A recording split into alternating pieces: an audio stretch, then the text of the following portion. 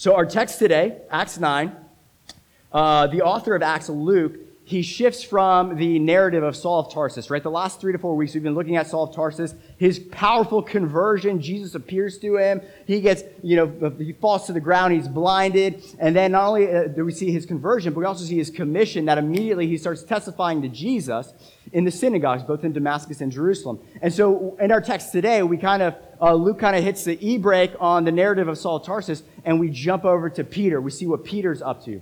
And what we know about the church in Acts 9 is that the church was facing persecution. And because of that persecution, they were once the main hub of operations was once in Jerusalem, and they scattered, right? When the persecution came, they scattered to Judea, Samaria, to the kind of the ends of the earth. But the main, what do you armed forces people call it? Like Central Command?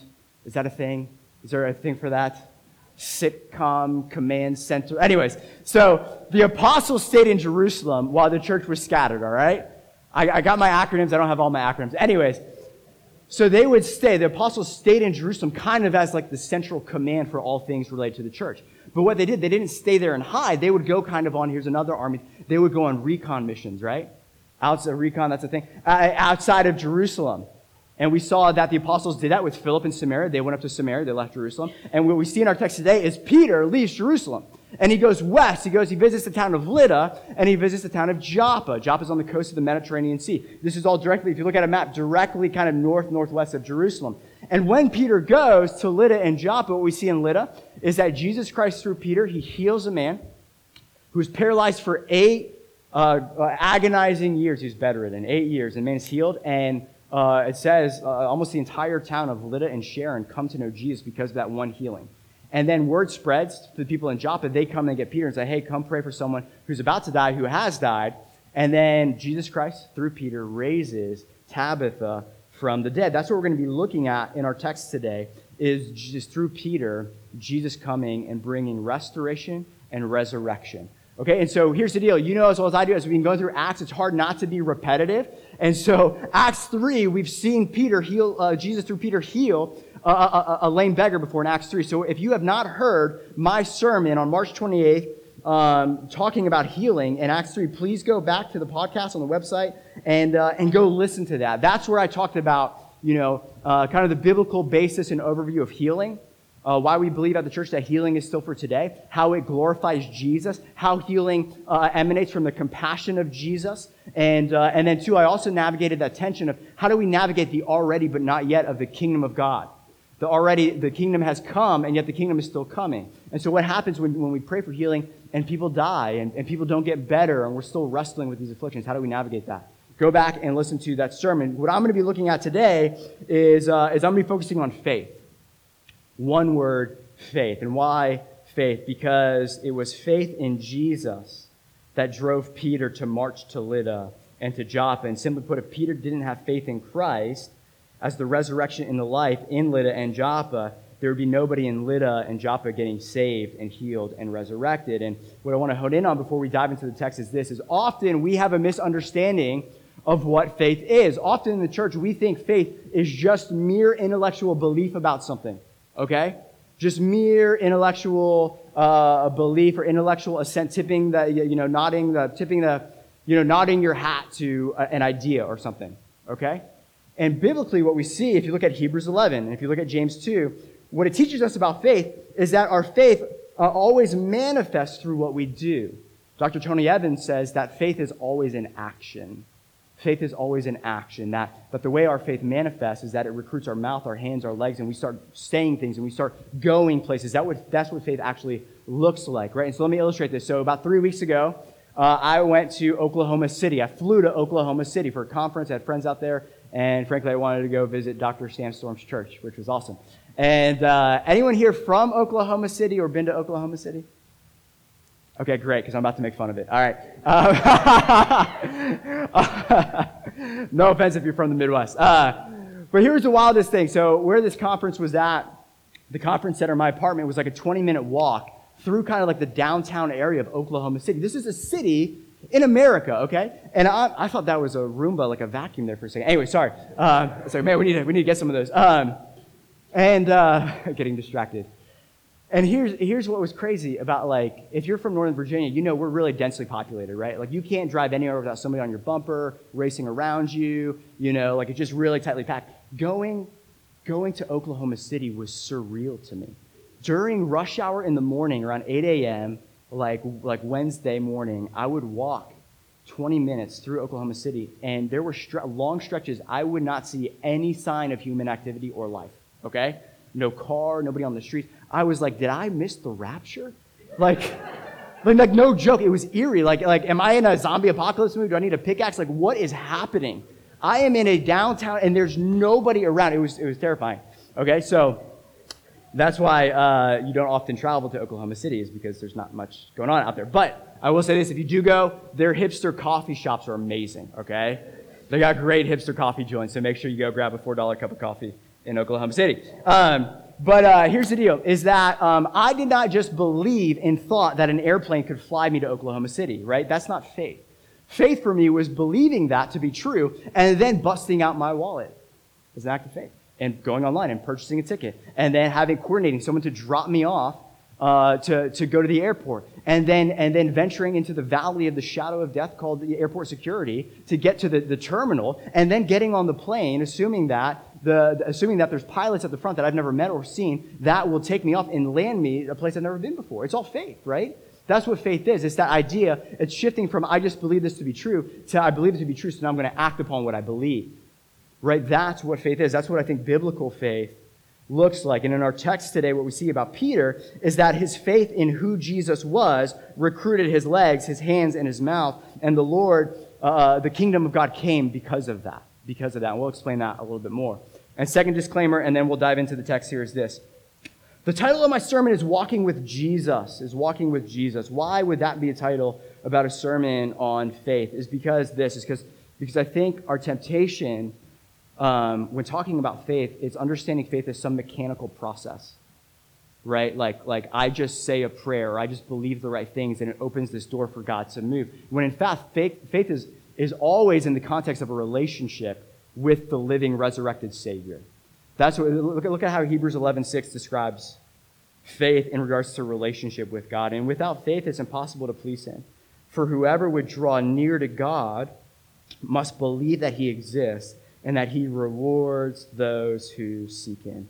So frankly put, to walk with Jesus is to walk in faith, right? Because you have to believe that He exists, that He's present, that He's able, that He's trustworthy.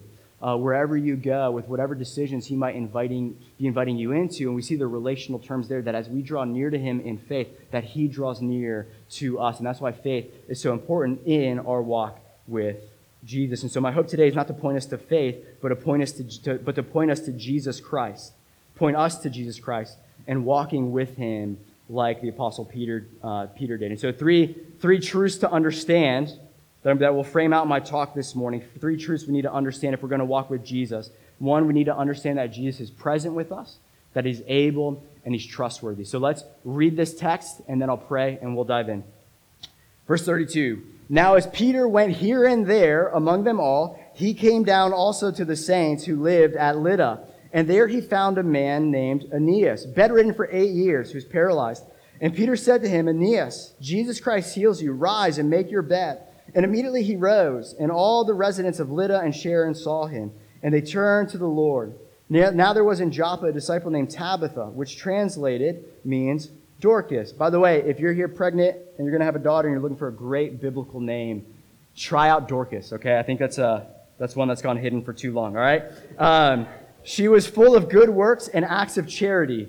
In those days she became ill and died, and when they had washed her, they laid her in an upper room. Since Lydda was near Joppa, the disciples, hearing that Peter was there, sent 2 men to him, urging him, please come to us without delay.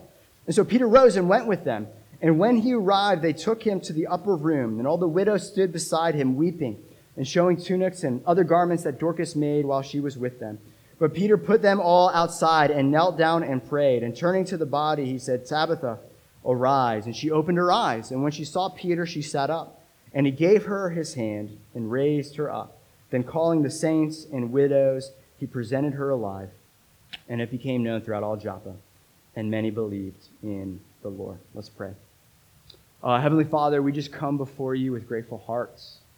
We're so grateful for the giving of your son, Jesus, that we can come and just proclaim out of our mouths that, hallelujah, Christ, you're risen from the grave. So our sins are forever absorbed in the cross. We come here cleansed. We come here forgiven. We come here guilt, condemnation free. Death is no longer our final destination, no longer anything we fear, but it's just a doorway into everlasting life with you, Jesus. The demonic has no claim over our lives anymore, and we're forever unified to you. Nothing can separate us from your hand, God. So amidst all the chaos of the sin-cursed and demonically infiltrated world around us, and maybe some of us here were disillusioned with how evil can really be in our world, God, and we're wondering where you are. Would you come, Holy Spirit, and would you show us Jesus? Would you show us our Savior high and lifted up on the cross for us to redeem and rescue us?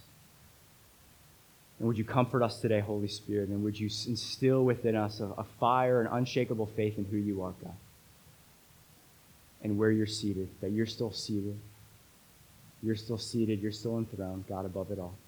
So have your way with your word, God. I just pray, God, that you would be lifted up, you would be magnified, you would be glorified today, that I would decrease, I would be forgotten, that I wouldn't try to do anything in my own strength, but that, Holy Spirit, you would speak, and that you would have your way with this short time we have together, Lord Jesus. And we do this. We posture our hearts. I do, and I invite everyone here to.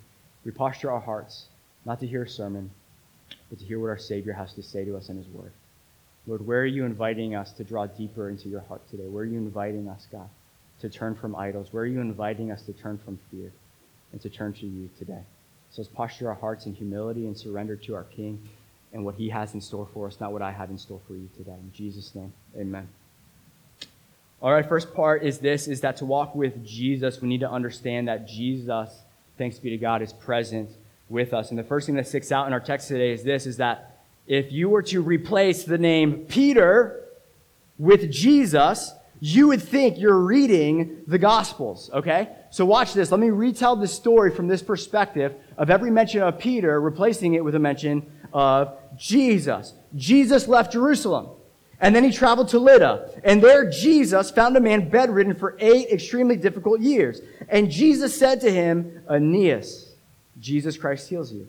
Rise and make your bed. And immediately he rose. And then following this miracle, the whole town of Lydda and Sharon began to follow Jesus. Word quickly spread to Joppa about this Jesus and his power to heal. Then some from Joppa begged Jesus to come and pray for their dear sister in the Lord, Tabitha, also known as Dorcas, full of good works and charity for the church. And Jesus answers their request and goes to Joppa. And when he arrives, Tabitha has been dead for a while. They've cleaned her body. They've anointed and prepared her body for burial. The women are there wailing and mourning like she is dead, okay? And Jesus comes and he empties the room and he kneels at her bedside, and Jesus Christ prays the following. He says, Tabitha, arise. And Jesus gave her his hand and raised her up. And then calling the saints and widows, Jesus presented her alive. And it became known throughout all Joppa, and many believed in the Lord, right? I'm telling you, church, if I would have started my sermon off like that, you would have thought we were in the Gospel of Luke, right? You'd have been like, wait, this is eerily similar. Like, what's happening here, right?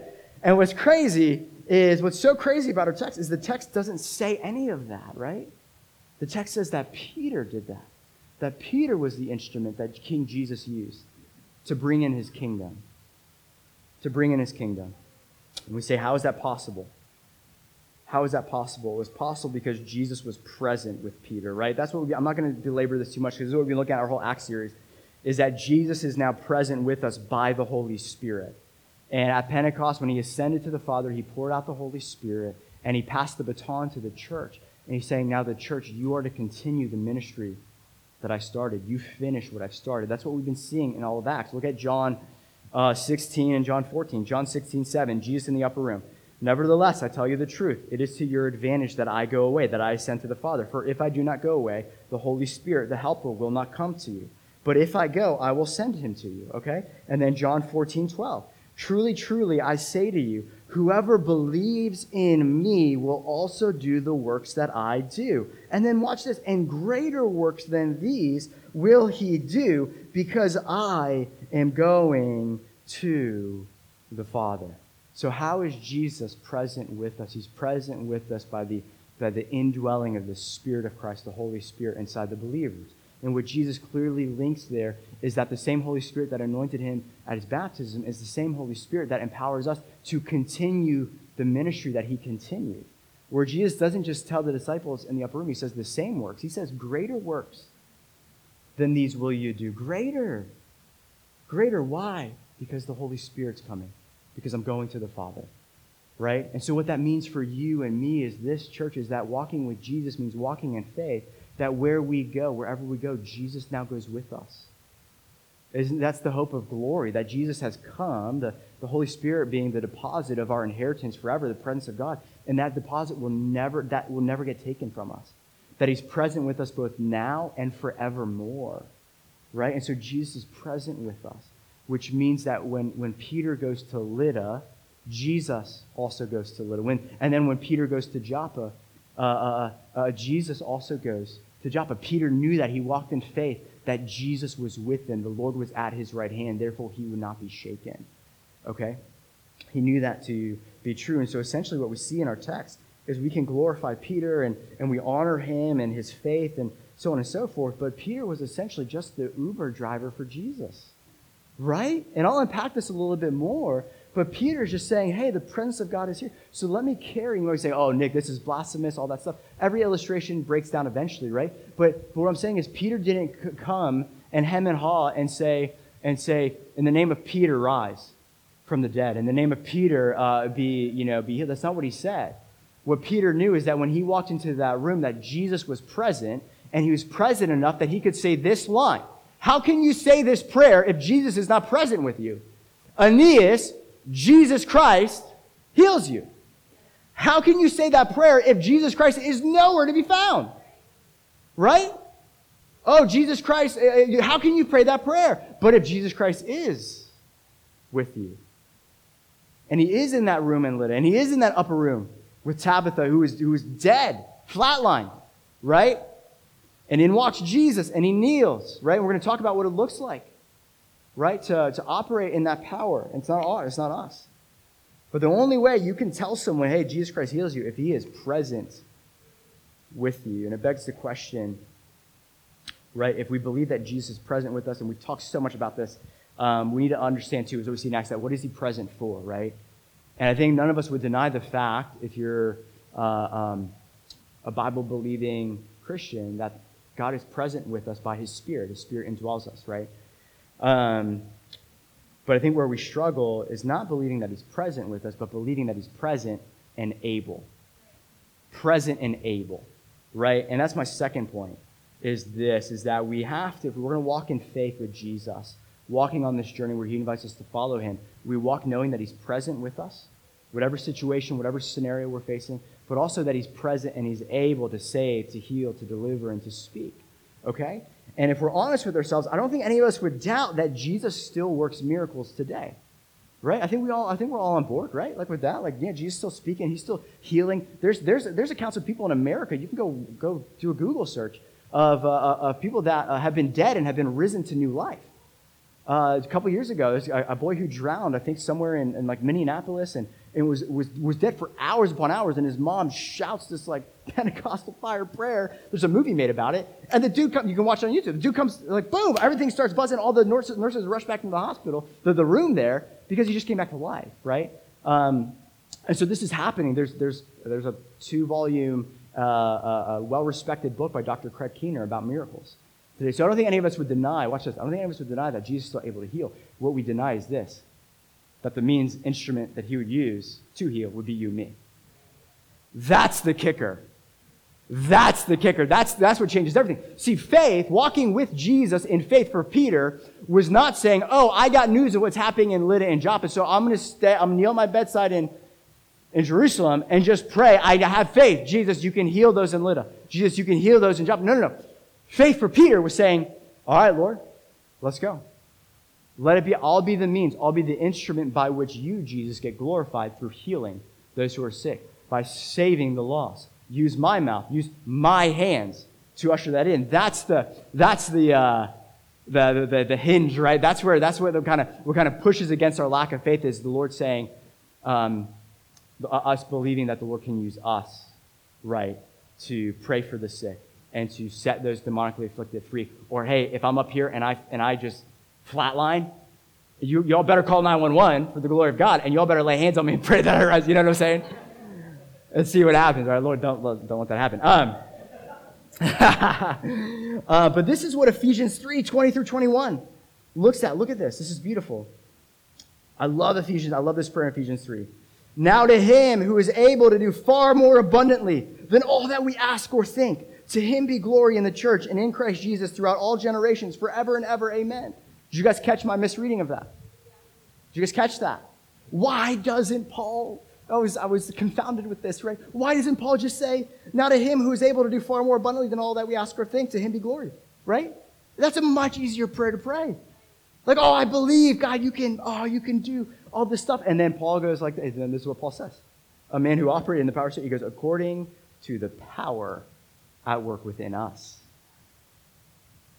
Abundantly more than we ask or think, according to the power at work within us. There's Princeton educated believers. There are doctorate level dudes who love Jesus and have felt bones reform underneath their hand through the glory of Jesus.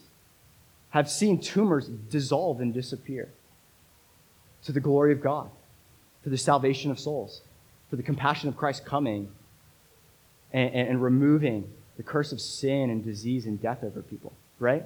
It's happening today.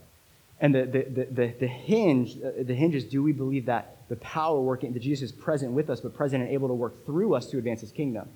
That he wants our hands to get in the game. He wants our mouth to get in the game, right? Not just to have mere intellectual belief, but also have belief that recruits our hands and our legs and our mouths to actually say, hey, I'm going to go a step further, and I believe. So all this says is we're going to have a prayer team come up after the service like we always do, and if you have stage 4 cancer to a stub toe, come forward today for the glory of Jesus. If he's still enthroned, which he is, over all those things, then why would we hold back from seeing what he can do, right? From seeing what he can do. And then the response is, okay, great, Nick, we believe that Jesus can operate in power through us, but how does that happen? What does that look like, right? Is it hocus pocus? Is it energy healing, which is witchcraft? And what does this look like? It's one word, it's prayer.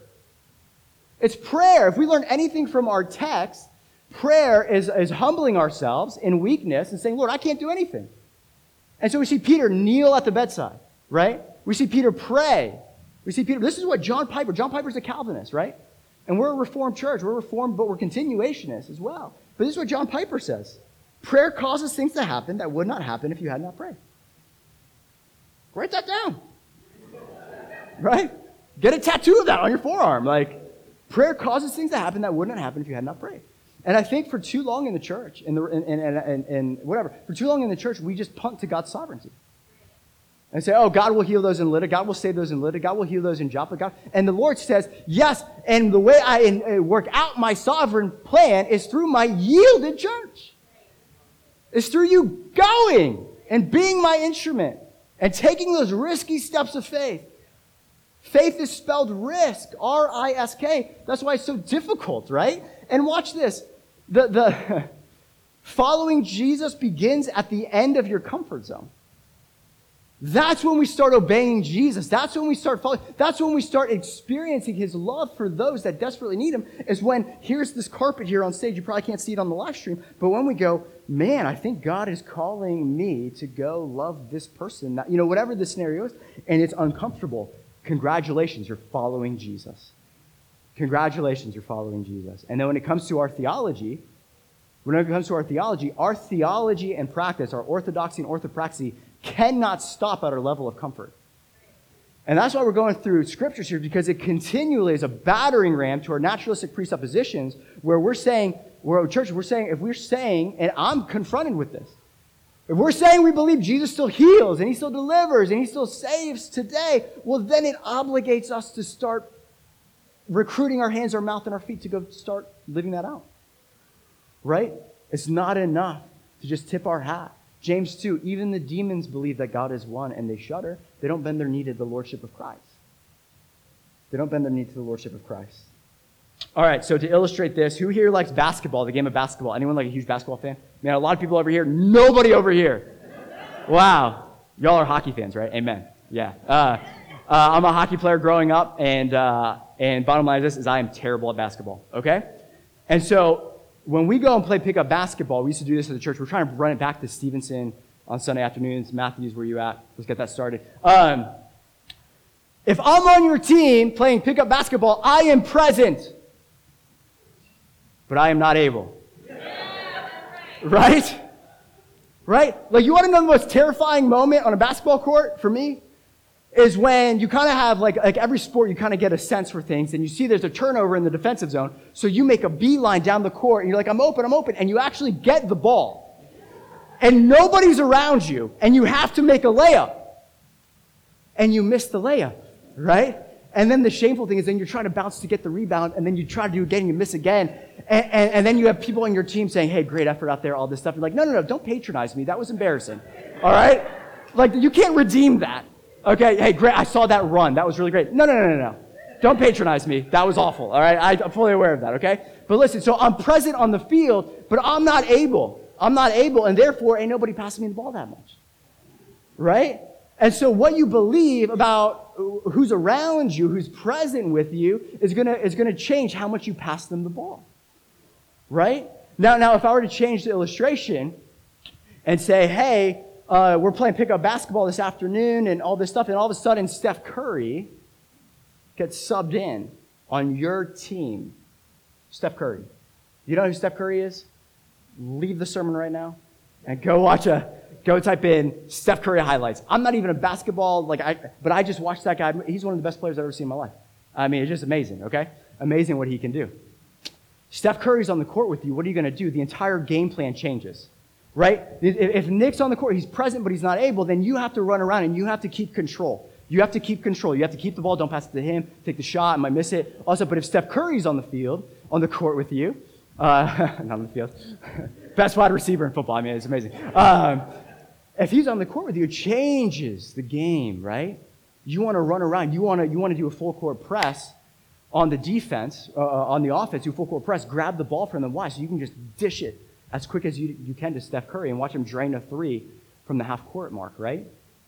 Changes the game. And so what we believe about Jesus changes our approach. And what in this illustration, what is passing the ball to Jesus look like? It looks like just posturing yourself to pray, right? It looks like saying when your little ones are sick at home, or you get news that somebody is sick at the hospital, or whatever that is, it's saying, hey, let me go and lay hands on you and pray and contend with you in prayer. Let's pass the ball to Jesus. Let's invite him in and see what he does. And so that's what that is, right? And so if we begin to believe, and this is what's crazy about the Christian life, and this is still somewhat new for me, is as you begin to posture yourself in humility and do less and pray more, and you begin to see Jesus start answering prayers, it causes you to want to just to decrease so that he can increase. Right? And so when I went to Oklahoma City about 3 weeks ago, I was at this conference. If you know the Samuels, they were at the Transit. They were there that week. Got to hang out with them. I had the most powerful encounter with the living God I've ever had in my entire life, church. I can't even share it. It was the most insane, one of the most insane weeks of my life. And then Sunday morning, the last day I was there, I go to Sam Storms, Dr. Sam Storms Church. We're an Acts 29 church. Dr. Sam Storms is Bridgeway Church is Acts 29. And Dr. Sam Storms is well respected in the Acts 29 community. They were kind of I missed the morning service, but I went to the afternoon service, and they were doing a healing service. Because there's this other doctor, Dr. Randy Clark, who was there, that Sam Storms invited to his church to come and pray for healing. And this was wild. The way Sam Storms started the afternoon service is he gets on stage, and he goes, church, this is insane. And he's like, my arm got healed. My arm is healed. Like he talked about, he's like, when I was a kid, they did traction. I broke my arm, they did traction. It completely shattered my arm. So I had multiple surgeries, and I only had limited range of motion my entire life with this left arm. They almost had to amputate my arm. And what Sam Storms testified to his entire congregation, you can go watch the live stream, go back, I think it was August 8th. He's doing all this stuff with his arm, like kind of weirded out himself because he never had that much range of motion. He's looking at his wife, he goes, Ann, I've never had this range of motion my entire life. The Lord has healed me. Why? Well, they prayed. They believed that Jesus was present to heal. Randy Clark lays his hands on him, and the dude, Dr. Sam Storms, that was earth-shattering for me, okay? You hear me quote Sam Storms about 5 times each sermon, okay? And then And then I'm about to leave. I was in the bookstore, and I was praying. I was in the bookstore. I was like, Lord, don't let me leave here with books. It's so hard. I bought one book, but I wanted to buy all the books. And someone told me, go back and talk to Dr. Sam Storms. Go back and talk to him. So I go back and talk to him, and I was like, hey, man. I hadn't talked to him all service because I got there late. Anyways, and I saw him at the conference I was at. Dr. Sam Storms was at the conference I was at, so I got to introduce myself, talk to him. I met his wife. It was awesome. And told him I would be at his church, yada, yada. And Dr. Sam Storms, when I go and talk to him, I asked him to sign my forehead and all this. Anyways, just kidding. He was kind of awkward because he was looking around for someone. And he's like, oh, yeah. So, and he's looking and he goes, Brenda, get over here. And he looks at me and goes, visiting pastor. And I start introducing myself, and he looks at me with a big grin. And he goes, you have a nice flight. And he booked out of there. And I talked to her, and she opens up her phone. And this girl, Brenda, had a written out prophetic word for visiting pastor that morning. Yeah. I just heard, exactly. That was my response too. I saw it. It was written out. The Lord said, there will be a pastor who is visiting today, who is wrestling with a new set of fears and anxieties that he can't seem to shake. Yes and amen, right? I don't know if you know the transition that recently took place, but I became the lead pastor in January. And this season, there's been, yes, that's like nail on the head. So she prays over me. Prays for healing. Prays against demonic attack against my life, all this stuff. And I feel and have felt a complete shift, 180 from where I was at previously. And listen, so then Jeff Samuel and I are grabbing coffee later that afternoon. He's going to take me to the airport. My flight got canceled. And then I had to stay another day in Oakland. Anyways, we're at a hipster coffee joint. And he asked me, he goes, man, what are some of your biggest takeaways from the weekend? I just start crying. I was like, you won't believe what just happened, man. We can focus on the gift of prophecy. And, I went to Sam Storms Church, and they're into the prophetic, all stuff. That was the Lord coming for his son. That was the Holy Spirit, through that girl, Brenda, praying and listening to the Lord, saying, hey, I want my son to be set free from anxiety. And what I learned was that, hey, that anxiety you're wrestling with is not the yoke of the lead pastor. That's not what I've called you to. That's not actually like a leadership yoke. That's something that you need to repent from and fight against, right? So it was mind-blowing. And so I go one Sunday morning to Bridgeway Church. Sam Storms gets healed, and I get a prophetic word from the Lord. And the refrain, 1 Corinthians 14, God is really among you. And he's present, and he's able. Right? Amen? And those are just the stories I can share. All right. Last point, because I know everyone's asking this question. Jesus is trustworthy. He's present, and he's able, but he's trustworthy. Why do I say trustworthy? And I'm wrapping up with this. Actually, I'm not wrapping up with this. Why this last one? Because walking with Jesus is not walking with a slot machine. Walking with Jesus is not walking with a slot machine where faith is the lever to get whatever you want.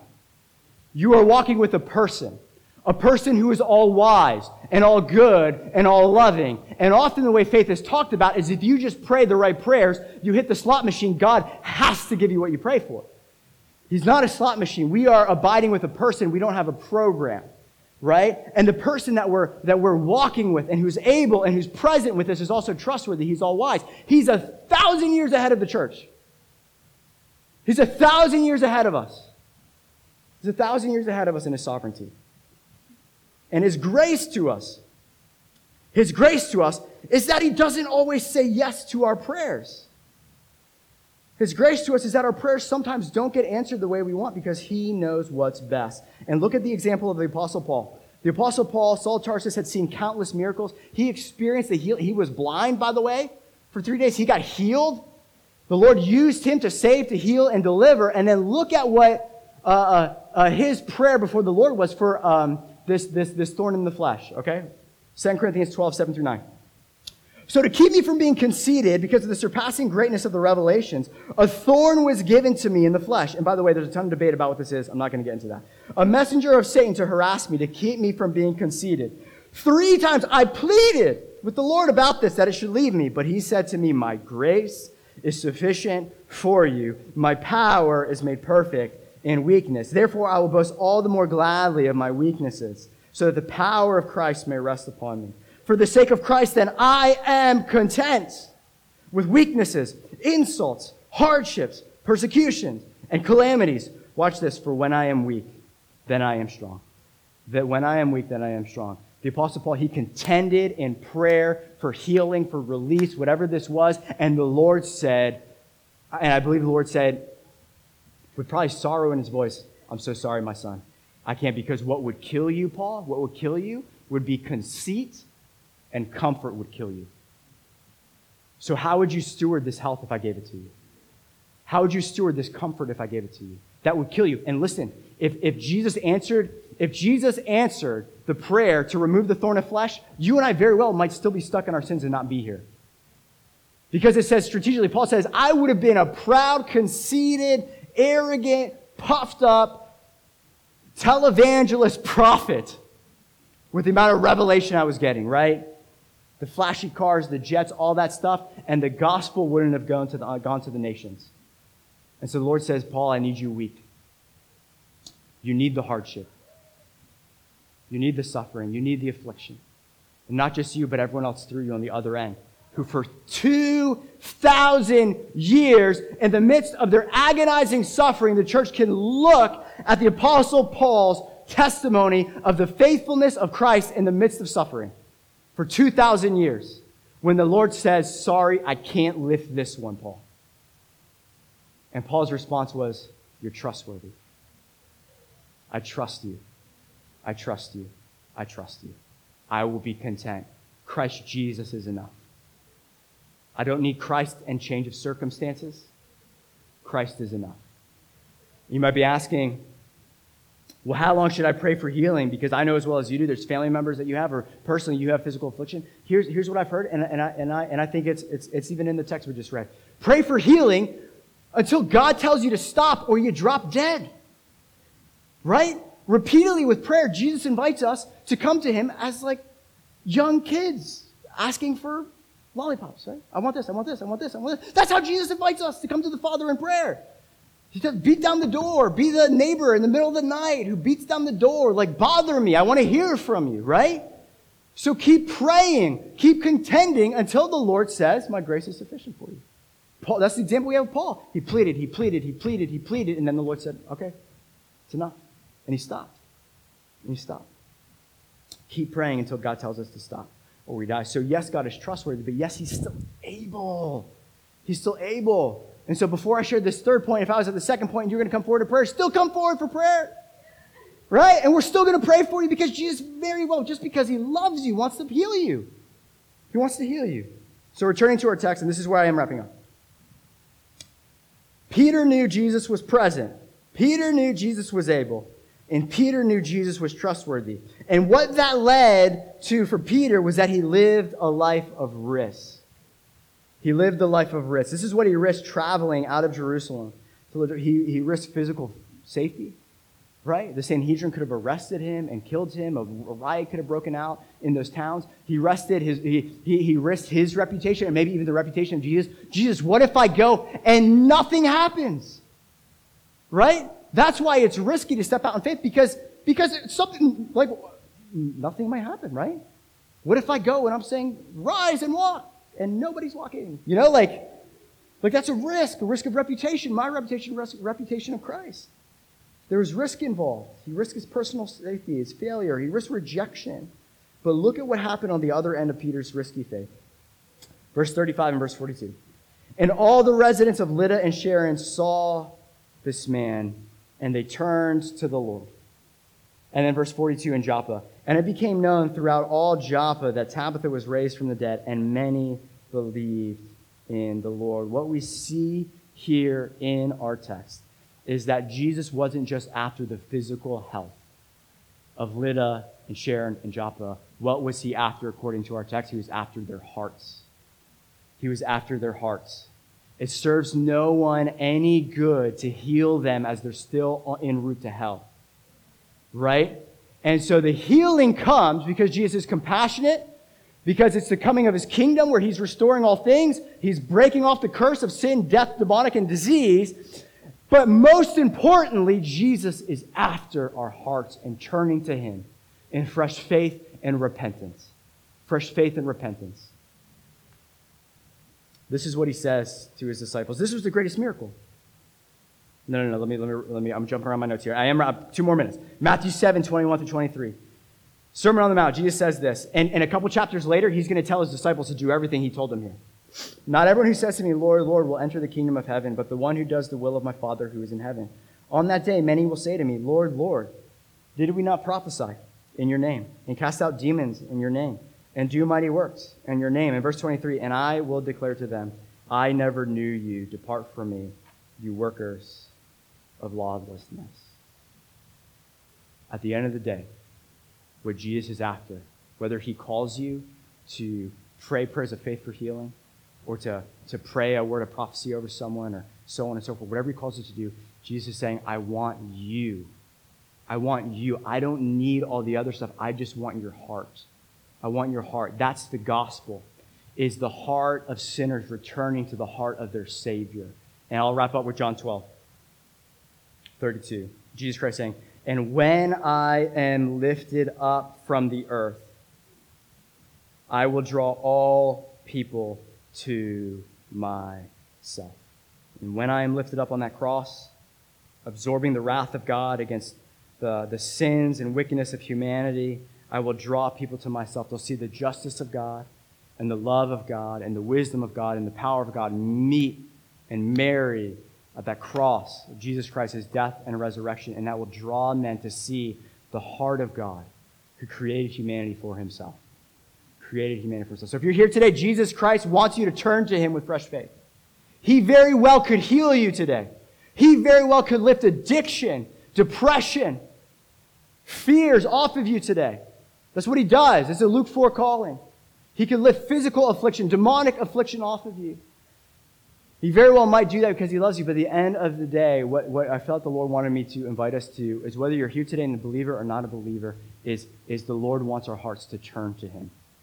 To turn to him. This is the result of Jesus entering Lydda and Jesus entering Joppa, is yes, he was after their health and after the advancement of the kingdom, but most importantly, he was after their hearts. And the greatest miracle and the greatest joy of Jesus in our text today, what happened historically in Lydda and Joppa, was this moment when lost sinners turned from their sins back to the outstretched arms of their Lord and Savior who was crucified to know them and love them, okay? So let's bow our heads and let's turn to the Lord today. It's been a rough season. We're coming here. Some of us are disillusioned. We're weary. We're heavy laden. We're saying, Jesus, where are you? All we see is evil and wickedness triumphing. Turn to Jesus today, this morning with that. Turn to him in faith. Go to him with your fears. Go to him with your doubts. Go to him with your concerns and see what he says. 2 Corinthians 1, he comforts us. The Holy Spirit comforts us in our affliction. And if you're here today and you've never tasted and seen the goodness of God in knowing Christ Jesus, don't invite Jesus Christ into your life. Give him your life. That's what faith is surrendering to King Jesus. We don't invite Jesus in like he's another commodity to add him into everything else. No, we lay down our lives for the one on the cross who died in our place, lay down our lives for him. And you hand it over. Maybe some of us as believers, we need to do that again today. Say, Jesus, here's my life. We're going to sing Build My Life with the worship team. I will build my life upon your love. Let that be true of us today. Cry out to Jesus. He's here. He's present with us. And he's able to comfort you in your affliction. He's able to speak directly to your heart right now with whatever you're facing. He's able to do for me what he's done for you, which is to lift decades of bondage and addiction and self-hatred and condemnation. In an instant, his Spirit could fall and do that. That's what he's done in my life. So he's present, and he's able, and he's worthy of your trust. And so let's lay down our lives with fresh faith to our Savior who's still resurrected. The grave is still empty. He's still on the throne. And he was high and lifted up on the cross to draw all men to himself, to save us from the wickedness and the horror of this world. So let's come to him with fresh faith today. We'll sing this one last song, and I'll lead us in communion.